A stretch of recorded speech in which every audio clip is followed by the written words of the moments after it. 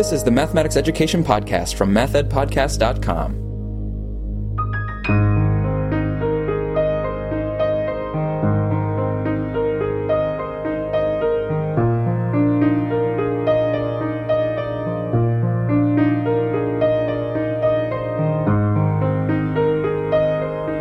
I'm Jeremy Strayer from Middle Tennessee State University.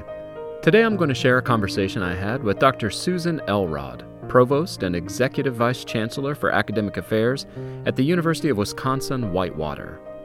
Susan recently gave a keynote address at the Mathematics Teacher Education Partnership held in Denver, Colorado in June of 2018. Before we get to Dr. Elrod's address, let me share some information about the MTE Partnership's aims. There are two. First, the partnership seeks to create a gold standard to document that secondary mathematics education graduates are capable of providing ambitious instruction and deep learning compelled by the Common Core State Standards for Mathematics and other college and career-ready standards. The second aim is to increase the number of graduating secondary mathematics teachers by 40%, with an emphasis on increasing diversity. This 7th annual conference for the Mathematics Teacher Education Partnership focused on issues of equity, transformation, and leadership. Dr. Elrod has expertise in researching institutional change, and because that expertise has such value in helping the partnership think about transforming programs that prepare secondary mathematics teachers, it was the focus of her keynote. I will share audio from Susan's address, which happened over dinner, so you will hear dishes rattling and so forth, as well as audio from a follow-up phone conversation that we shared. Let's start with Susan explaining the project and the resulting model that she developed that describes important aspects of instituting systemic change. I started this project with my colleague Adriana Kezar about 5 or 6 years ago, and what we did was we enlisted about 11 institutions in California, public and private, research, comprehensive, liberal arts, and we asked them to embark on a sort of institutional change project, and then we worked with them through that period. And then in the end, in a very kind of grassroots way, looked back and said, what would have been helpful to you? And that's where the model came from. We call it the river model, and the reason we chose a river to represent this model is because change is not linear, it's not simple. You can run into rapids. There are rocks in the river, which are shown there, where you see the arrows going around, where you might eddy out or eddy around. You have any rafters in the river? You can kind of like get swirl around in the river. In the end, you can get out and hike back to the beginning and run the whole thing over again. The river model consists of 5 major components. When I look at the model, which you can find a link to in the show notes, I see 2 major turns in the river. The first turn entails 3 components: establishing a vision that is appropriate to your context and aligned with institutional priorities, identifying challenges and opportunities, and choosing a strategy to implement based on the team's readiness. I asked Susan to help us understand what these pieces may look like in practice for faculty who are seeking to institute change regarding a specific mathematics-related project. So, we framed our discussion around an example of a team seeking to improve student success in the pre-calculus through Calculus 2 sequence at their university. In this context, here's how she described navigating the first portion of the river. So, one of the reasons that we developed the model was to help people doing exactly this, working on a problem or an issue, and help them engage in more institutional level kinds of approaches that might facilitate their success. Not that a department couldn't do this on their own, and that's certainly great if they do, but the idea is that there are more resources and there's more power behind it if teams can engage a broader stakeholder group across the campus. So, in the case of revamping the calculus sequence, clearly if students do better in calculus, they're going to progress through their majors, they're going to stay in school. So in the language of institutional student success, they're going to be retained at higher rates and then maybe graduate at higher rates. So this particular departmental level focus connects in institutionally to what the institution probably already has as goals for retention and graduation of its students. this kind of work might also connect in with goals that relate to improving the success of underrepresented minority students or underprepared students. And so I think one thing that a team might think about is, how does their work in calculus reform connect to key institutional goals and priorities? Another reason for helping departments connect into institutional goals and priorities is there's frequently funding and other kinds of support that come along with that. So, if we're thinking about then what the vision might be, the group might get together, find folks in the Dean of Undergraduate Studies office or the Advising Center or folks across the campus who would resonate with improving student retention and progression and graduation. And it could come up with a vision for what that would look like. So more students are going to be successful in majors and programs that require calculus as a prerequisite or a co-requisite of some kind. And so that may not sound like all that lofty of a vision, but more of a goal statement. But that's a pretty good place to start, because the ultimate vision there would be that the university would improve its retention and graduation rates, maybe close some of its equity gaps. So that would be how I would help a group think about how their work in calculus reform could be tied to and connect to a larger university vision. And if we continue to the next part of that, in order to help develop the vision, looking at retention data. So here's where you engage your institutional research office in asking for what are the D, F, and W rates for these calculus courses, and then disaggregate that data. Who's not passing? And then you can, you kind of follow the data around to get a better understanding of the problem, because it could be that you could leverage, for example, a new student seminar or something that's going on in your tutorial center that might help you with that particular aspect of the problem. So getting the data around the problem helps you focus in on just exactly what might be causing the problem, because ultimately then the next, as you move through down the river, the idea is that you use that data to help you pinpoint particular strategies that are going to be important. So, for example, it could be that the data reveals that students who are in certain majors are having more trouble in calculus than others, and you might be able to trace that back to some coursework in the major or prerequisites. Right. And then you might also then start looking at what are some models of other institutions who've changed their calculus courses and what impact has that had. So those are kind of some thought processes that are involved in the first part of the river model. As teams navigate the components of the first turn in the river in their attempts to bring about systemic change, the process can be fraught with many potential pitfalls. Thinking with the calculus example again for context, I asked Susan to identify some of those potential difficulties. I can think of three immediately. And the first is not paying enough attention to developing a shared vision with your colleagues. If you go around the room in a group who's working on something like this and ask them what their goal and vision might be, it may be different for everyone. And until everybody gets on the same page, you can't possibly achieve the same desired outcome. Mm-hmm. So it's really important to take the time to talk with everybody who's involved about what they think the vision and the goal should be. What is it that we're really going to accomplish? And then what does that success look like? How are we going to know that we've been successful? And so that leads to the second pitfall, moving ahead without actually good data about what the problem is. Sometimes data is hard to get on a campus, and I understand that. So this is where you have to reach out to your institutional research office, ask the dean, figure out how to get to the right sources, because there is data, there is capacity on most campuses.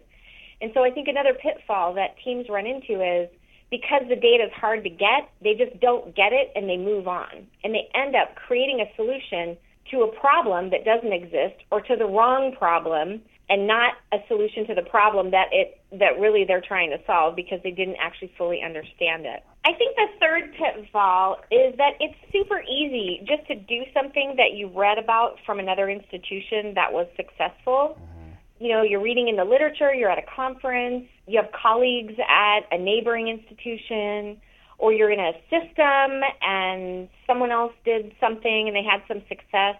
So it's really easy, without looking at your own campus data or coming up with a shared vision, to just implement something. And a lot of campuses do this, a lot of departments and programs, and they find that they don't have success because maybe that solution wasn't right for their context. And here's the example that I give frequently. Summer bridge programs are very popular, and they take different shapes and forms. Some of them are a month long. Some of them, more and more now, are shorter, because what people figured out was that those month-long summer bridge programs were created by colleges and universities where their students didn't have to work in the summer. So students could come and do that, or they had the resources to pay them to be there for that summer bridge program. But at an urban university or a rural university where students, for example, here in Wisconsin, our students, work on the family farm in the summer. They can't spend that month. So you can't just take something and implement it on your campus. You have to examine what that program might be and its outcomes are, and are those aligned with your problem, your population, to give you the outcomes that you want. So I think the third pitfall is just implementing something for the sake of doing something, like that's better than nothing, and it may actually be worse. Once a strategy is chosen, it's time to implement it. I see this as the second big turn in the River model. It includes the components of beginning the implementation, measuring results, and disseminating results and planning next steps. When I asked Dr. Elrod to sketch out for us what this might look like in our calculus example, she jumped straight to the potential pitfalls. The pitfall is to just do something on a large scale without knowing whether or not it's the right thing, it's going to have the impact you want, or that you're even prepared or ready to implement it appropriately. In the publication that describes the River model, we have a readiness survey that helps people think about a lot of different components, primarily infrastructural, that you need to think about when you're planning something different or new. It's also important to pilot it in a small scale. Don't do all sections of a course at one time. And that may be obvious to people, but, pilot it in one section. That gives you not only a control group to compare, but it also lets you test out the bugs of whatever it is you're trying to do on a smaller scale, so that hopefully it's successful. But if it's not, it doesn't have as big of a problematic impact as it might if you just went, 10 sections versus one to try something out. And I would say also, when implementing, make sure in advance, how you're going to know whether or not it had the impact that you wanted it to. It goes back to that question of, how are you going to measure success? More students passing the course, more students getting more questions right on a culminating exam, more students progressing to the second semester. What are the measures that you're going to use, and have those in place in advance? Let's say a team is ready with a great plan. The vision is aligned with the university's institutional plan. It makes sense with regard to context and available resources. It's aimed at overcoming a specific challenge, and a plan for measuring success has been identified. Still, as everybody knows, implementation is messy. Things never go precisely according to plan.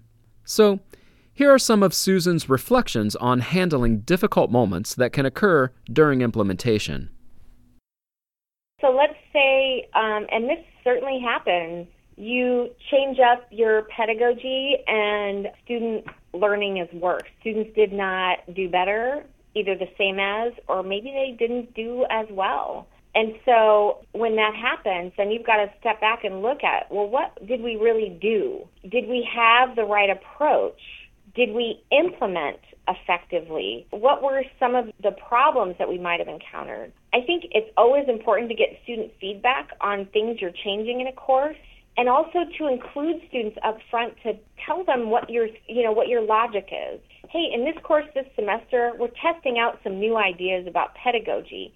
here's our thinking. Here's why we think this is going to work better. And so we hope that you'll be part of this with us and help us understand the results. Sometimes students can provide really great insights. So I would say not to be discouraged, be flexible, be adaptable. Don't be afraid to really look closely at what you've done and to also hear the feedback of your colleagues. Have people observing and create an environment where it's okay to take a risk and fail. But then there's a community of people to pick you up and help you move on. And sometimes you need to take a break. That river diagram is meant to also help people think, sometimes you just need to get out of the river and just rest and have a picnic or take a nap, before you keep going, because it can be exhausting work. So also I would say don't be afraid to just take a break. Maybe a new person's coming into the department in the fall and you're like, you know what, we're going to wait for fresh eyes to come and look at what we've been doing. So I would say that those are some suggestions for how to move forward if you don't have something that maybe worked out how you wanted it to. Now, one thing that Susan's work makes clear is that a successful change effort requires sound leadership. The type of leadership envisioned in the River model is not that of one strong person leading a charge. Rather, it is a leadership that is shared across team members. Susan further explains what this looks like during her keynote address. In all of this, leadership is critical. You are all here because you are leading, you are participating in various projects. There are people on your campuses like a provost or a dean or a department chair who are what we might call positional leaders. They have a position, a title that identifies them as a leader. Those individuals, I believe, have a responsibility as well as an opportunity to support and enable your work. So they should not stand by passively, but they should be engaged in your work. They're an important partner. Other kinds of leaders, which is most of you in this room, people without maybe a leader title like dean or chair, you might be project manager, program director, whatever, those are good titles. I might refer to you as more informal or influential leaders. And you all have also a responsibility and an opportunity to act. And it is the combination of those two kinds of leaders that is when everything works best. When all the kinds of leaders and people working together are in fact collaborating, where leaders and followers are interchangeable, lots of multiple perspectives are involved, and there's a very engaged environment.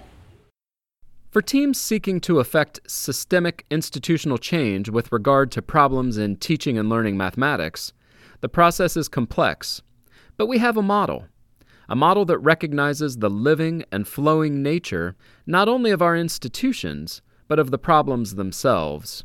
By drawing on the expertise of a diverse team of individuals united by a shared vision, addressing a shared challenge, and committed to measuring and evaluating success and persisting when things don't go according to plan, that team will, in the long run, make things better. As Dr. Elrod says during her keynote at the Mathematics Teacher Education Partnership meeting, it really does take a village. To make this kind of thing happen, to make the complicated projects that you're all working on happen, it's not one person, it's not even a small group. It's a village of people of all kinds and types in your institution working together to make it happen. For more information on Dr. Elrod's work related to effecting institutional change that increases student success in STEM disciplines, or about the work of the Mathematics Teacher Education Partnership, please see the links in our show notes. Thanks.